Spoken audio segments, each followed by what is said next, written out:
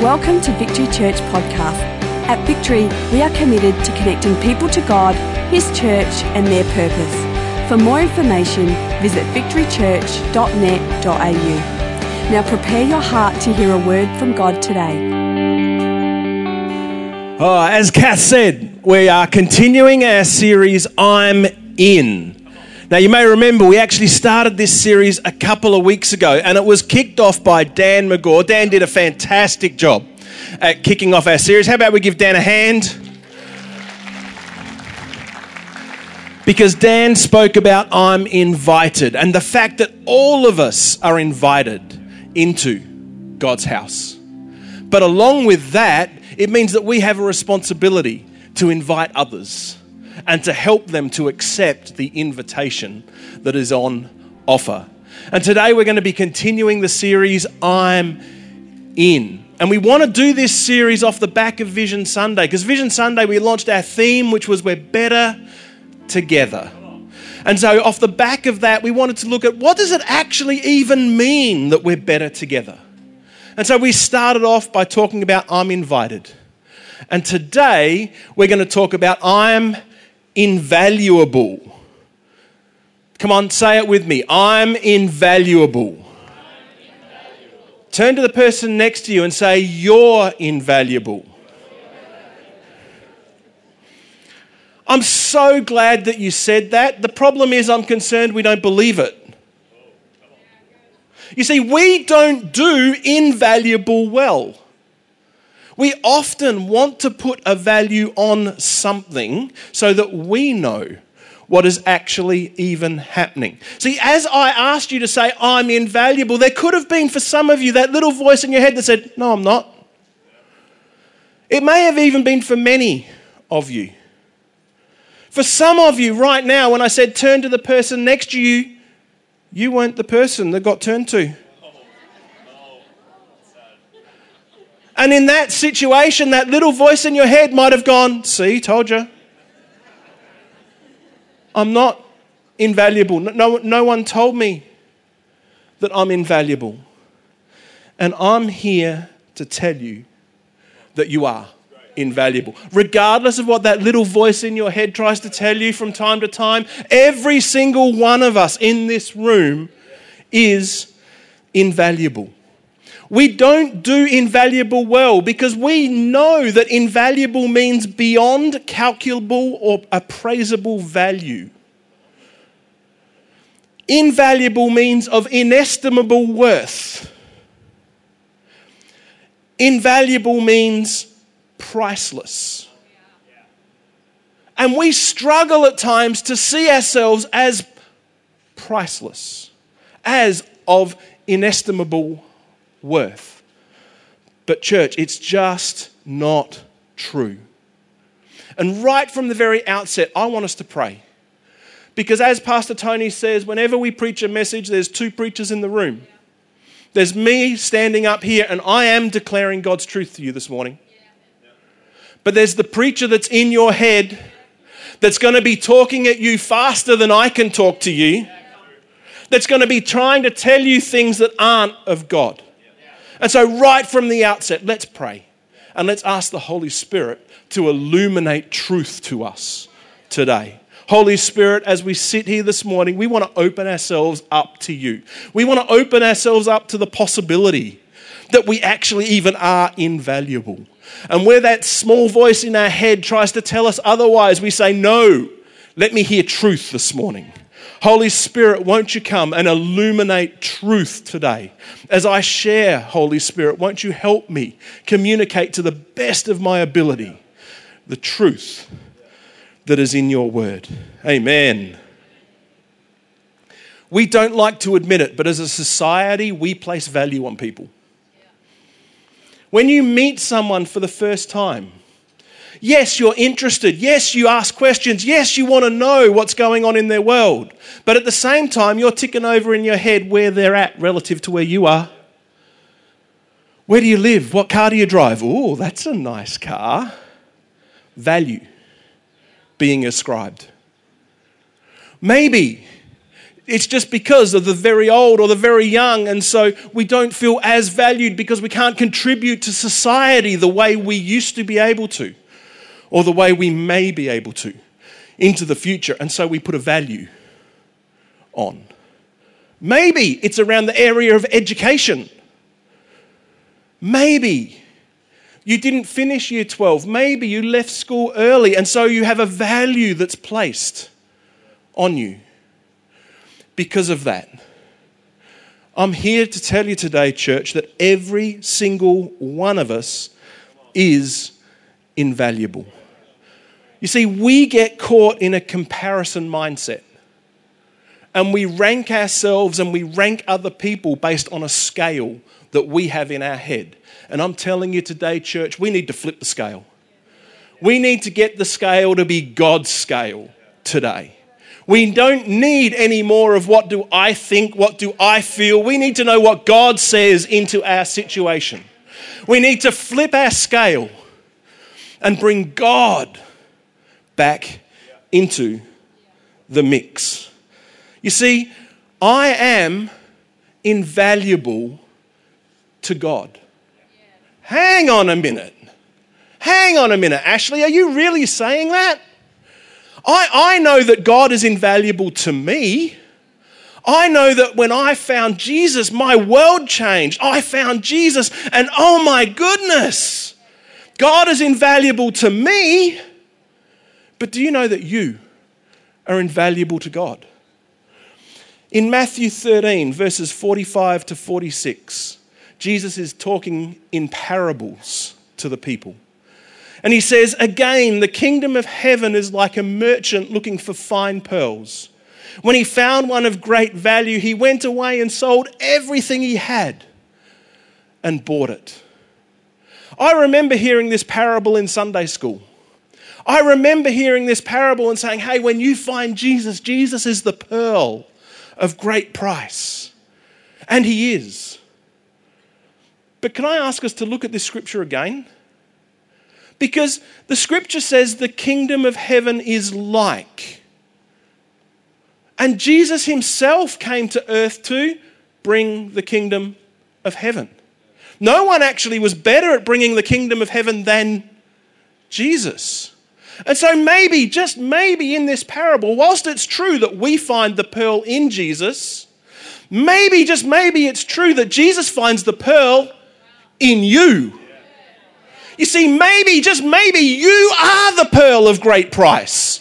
And in Jesus coming to earth to bring the kingdom of heaven, he says, I'm coming after you. Maybe, just maybe the pearl is you.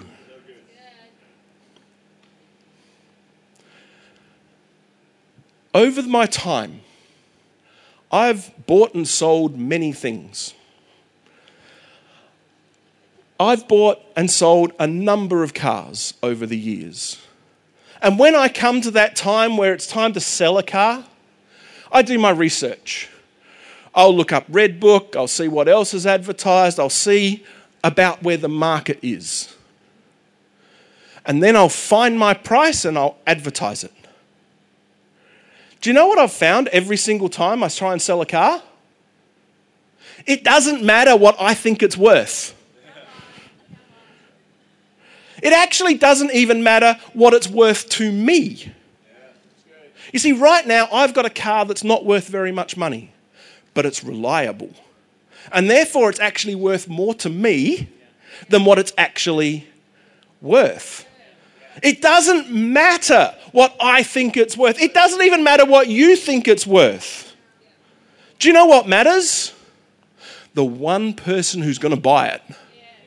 That's what matters. The one person out there that's willing to part with their hard-earned money. That's what determines the value of my car. About 5.5 years ago, Kathy and I sold the house that we were living in at the time. And we went through the same process. We spoke to our real estate agent. We set a value. We had it all sorted. And to someone, our house was worth more than asking price. Woohoo! Never happened on any car I sold, let me tell you. But for someone out there, my house was worth more than what we were actually asking. What determined its value? Wasn't me. Wasn't the real estate agent. What determined its value was what someone else was willing to pay for that item. I know that for me, my life was in a space where I had a separation from God. The sin that was in my life, the wrongdoing that was in my life had caused a separation. And God loved me so much that he wanted to deal with that separation. And so God, in the form of Jesus, left the splendor of heaven, came to earth, died a horrific death for my sin, and was raised again. In 1 Timothy 2 verses 5 to 6, for there is one God and one mediator between God and mankind, the man Christ Jesus, who gave himself up as a ransom. Say the word, ransom. Ransom for all people. Now we know that a ransom is usually paid to a kidnapper. Someone who has taken something away. Maybe a hijacker. My life was hijacked by the sin that I'd experienced. My life was kidnapped. My life was taken away from me because of the sin that was in me. And Christ Jesus was my ransom. He came to take away my sin. But what did he pay to take away that sin? He didn't come and pay $1 million for my sin. He didn't pay $1 trillion. He didn't even pay a world for my sin.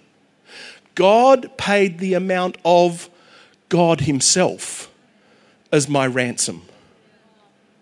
What's my life worth? What someone else is willing to pay for it. God paid the amount of God himself for my life. And that's what makes me invaluable. And it's what makes you invaluable. That God loves you so much that he's willing to pay the amount of God himself as the ransom to get our life out of being hijacked or kidnapped.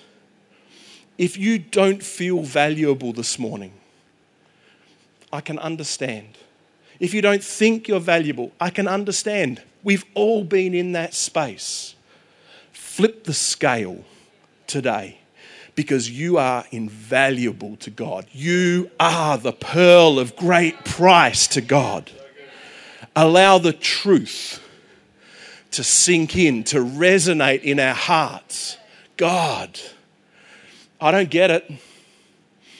I wouldn't pay God himself for me, but he did. And it only takes one to determine the value. And God determined your value at the level of a ransom of God himself.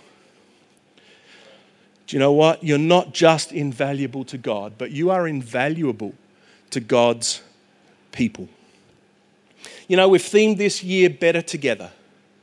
We've themed this year all around us being involved with each other, which means we actually have a responsibility to each other to bring who God has made us.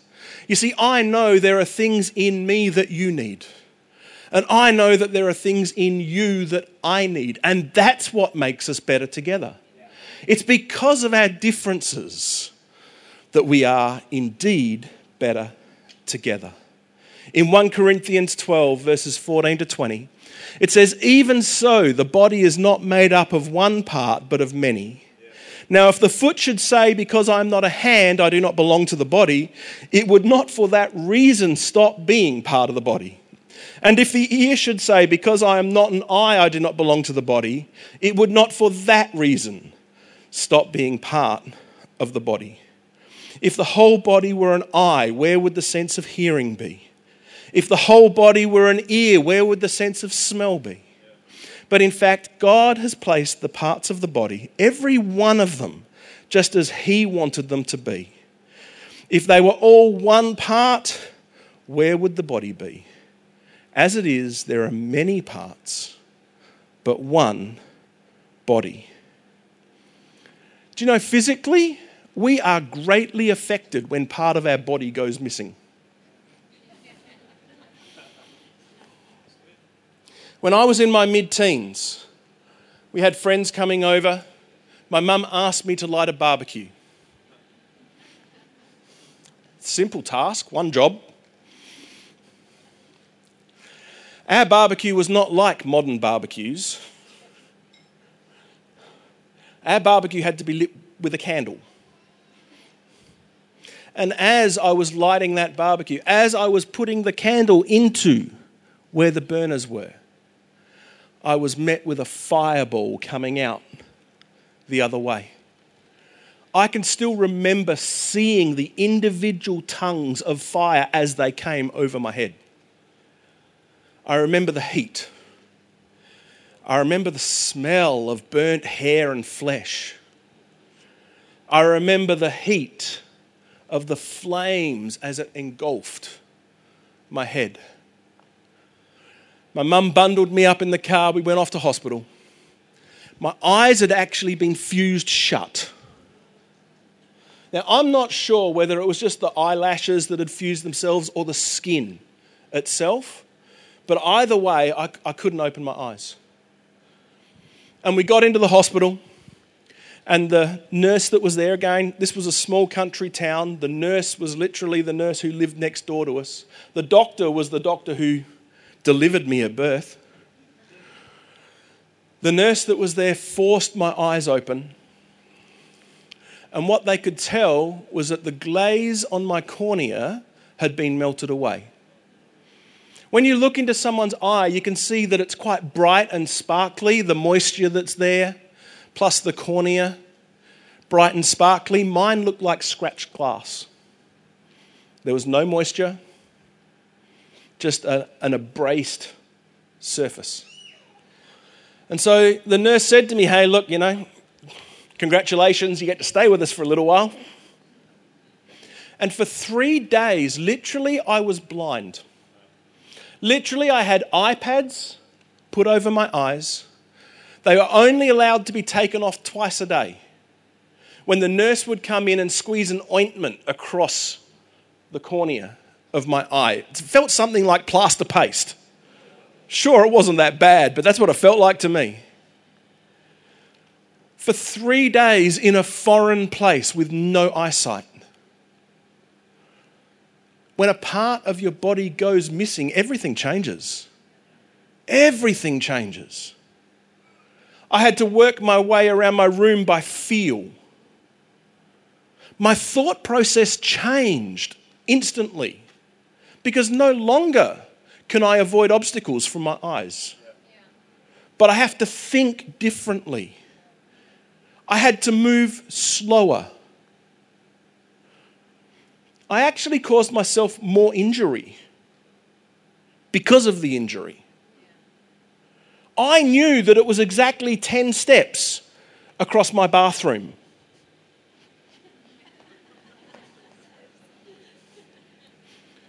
But by day 2.5, I was getting a little bit more confident. And my burnt face into the wall on the opposite side.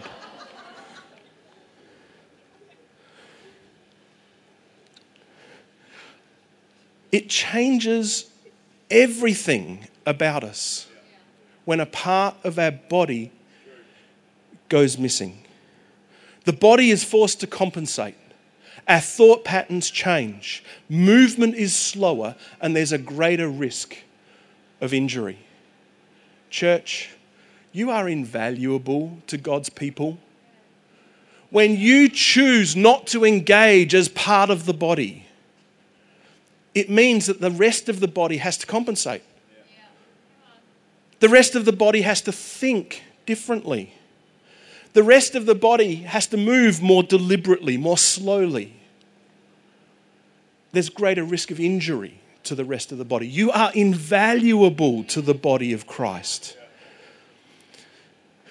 Now, you may be sitting there today and say, hey, Ashley, I get that. Maybe you're an I. I'm not an I. But that's what the scripture is addressing. The scripture is actually addressing, it's not a matter of what part you are. It's a matter of playing your part. That's the point. And that's what makes you invaluable to God's people. If you choose not to engage, and that's your choice, but if you choose not to engage, you force the rest of the body to compensate. You force the rest of the body to change, to morph. I'm not an eye, I'm only a little toe. Do you know what? It's still important. If your little toe goes missing, it causes you to walk with a limp. The body compensates. Come on, we're better together, church. You are invaluable to God's people. There's things in you that the rest of us need. Let's re-engage again. Let's make sure that we're playing our part, regardless of what you think it is, because you are invaluable. And you're invaluable to God's people. Have you ever bitten your tongue? What happens? You start chewing on the other side until you forget. And then you go back and it's like, oh, you bite your tongue again. Come on, church. Let's not cause the rest of the body to walk with a limp. Let's not cause the rest of the body to grope around in the darkness. Come on, church. Let's make sure we're playing our part so that Victory can be all she can be because you are invaluable. The third thing, you are invaluable to God's work. You're invaluable to God. You're invaluable to God's people. But you're also invaluable to God's work. After the cross and the resurrection, Jesus' earthly ministry was coming to an end. He gave these final words to his disciples, found in Matthew 28, verses 18 to 20. Then Jesus came to them and said, all authority in heaven and on earth has been given to me. Therefore, go and make disciples of all nations, baptizing them in the name of the Father, the Son, and the Holy Spirit, and teaching them to obey everything that I have commanded you. And surely I am with you always to the very end of the age.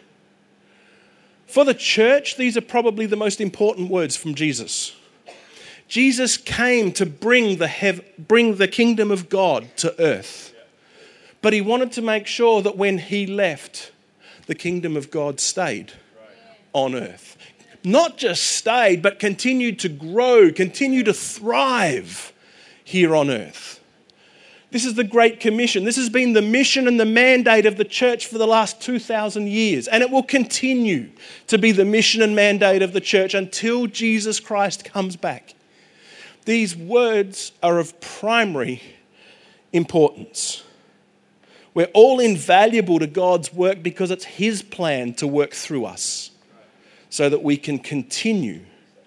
It's actually our availability and our willingness that directly affects our effectiveness in this area. Can I get a little bit honest with you this morning? Previously, this scripture has conflicted me. When I read it, 100% agree with it. 100% yes and amen it. But you sort of got to because it's in the Bible, right?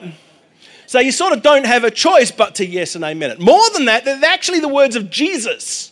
If you can't yes and amen the words of Jesus, we're in trouble. But then there's a conflict that occurs. And for me, the conflict occurs in two areas, or occurred in two areas. The size of the task. Disciple the nations.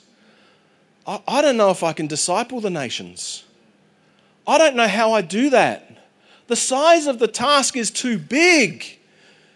And then being an overthinker, if I overthink it too much, it causes a paralysis to set in. The size of the task is too big. I don't know where to start, so I don't start at all. And so there's a conflict with what Jesus said. For me, the second area of conflict, I don't feel qualified. I actually don't feel like I can do that. Even if I wanted to, I don't know if I have the skills. I don't know. Can I really do that? I think we need to break both of these two areas down. You know what? Maybe, just maybe, you don't have a platform that's going to go to the nations. That's okay. You may not be able to go to the world, but you can go to your world. Let's not start so big that we can't do it. Let's just start somewhere. I may not be able to disciple the nations, but I can disciple my family. You know what? I may not be able to disciple the nations, but maybe there's some other people out there that need a mentor. Maybe I can do that. Maybe there's some older people in the congregation who just need a help. Maybe I can do that. You see, let's not get confused by discipling the nations, discipling the world. Let's disciple our world first. Let's activate where we can, because you're invaluable to God's work. You know what? You may not be able to disciple the nations, but I can invite someone along to a bloke quiz night. I can invite someone along to Kid Go. In fact, I can pay for them to go. I can remove obstacles so that they can attend. I can invite them to church. In fact, I can pick them up. I can remove obstacles. You're invaluable to God's work. There are people in your world that for whom you may be the only Christian that they know. You're invaluable to God's work. Start with your world and let's go from there. Shane Willard spoke about this the other night. He said, when you see a need that is in your capacity to fulfill it, not if you see a need that you can't fulfill. That's scripture. Scripture is if you see a need that you can fulfill, then open yourself up and meet the need. Let's do what we can, church. And let's not stress over the things that are beyond. As we each individually reach our own worlds, we will reach the world together as a church. The second area is the area of feeling unqualified. Do you know what? As a society, we place a really high value on being qualified. And I'm pro-education. I am for being qualified. I want to know that my mechanic is qualified when they take the wheels off my car and put them on again afterwards. I want to know that if I need to see a professional, they're qualified. I am for education.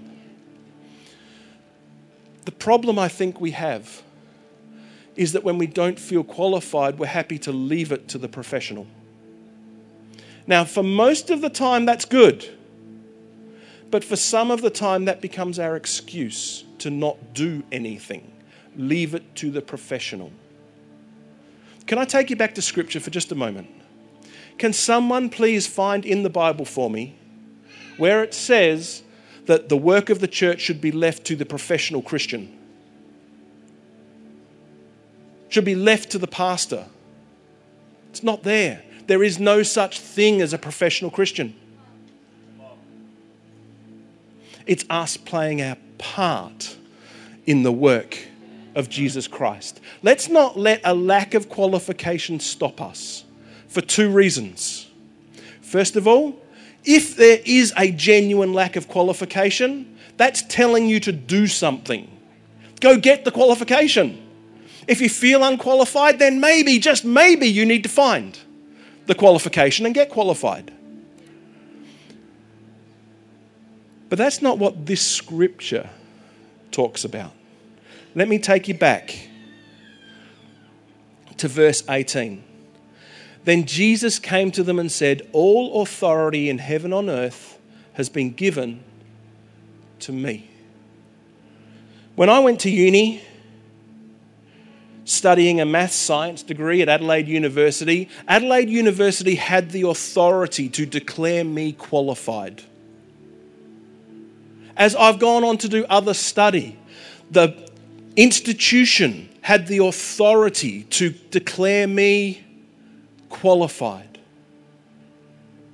This scripture says all authority in heaven and earth is with Jesus Christ. Jesus Christ has the authority to declare you qualified in this area. Go into all the world, making disciples, baptizing them in my name. Church, you may not feel qualified, but Jesus Christ himself has qualified you for this work. And so therefore, maybe, just maybe, it's not qualification, maybe it's just skill. And if it's skill, it can be learnt. So let's not hide behind a lack of qualification, because you are invaluable to the work of God. Finally this morning, Hebrews 10 verses 24 to 25. And let us consider how we may spur one another on toward love and good deeds. Not giving up meeting together as some are in the habit of doing, but encouraging one another. And all the more as you see the day approaching. Church, what should we do with this message? The first thing we should do is deal with the first point. If I do not see myself as invaluable in God's eyes, then working with God's people and working with God's work, I'm not going to see myself invaluable there either. It starts with us recognizing the truth of God, that we're the pearl of great price, first and foremost. And once that revelation sinks in, then we're invaluable to God's people and to God's work. Thank you for taking the time to listen. If you have any questions, please email us at admin@victorychurch.net.au.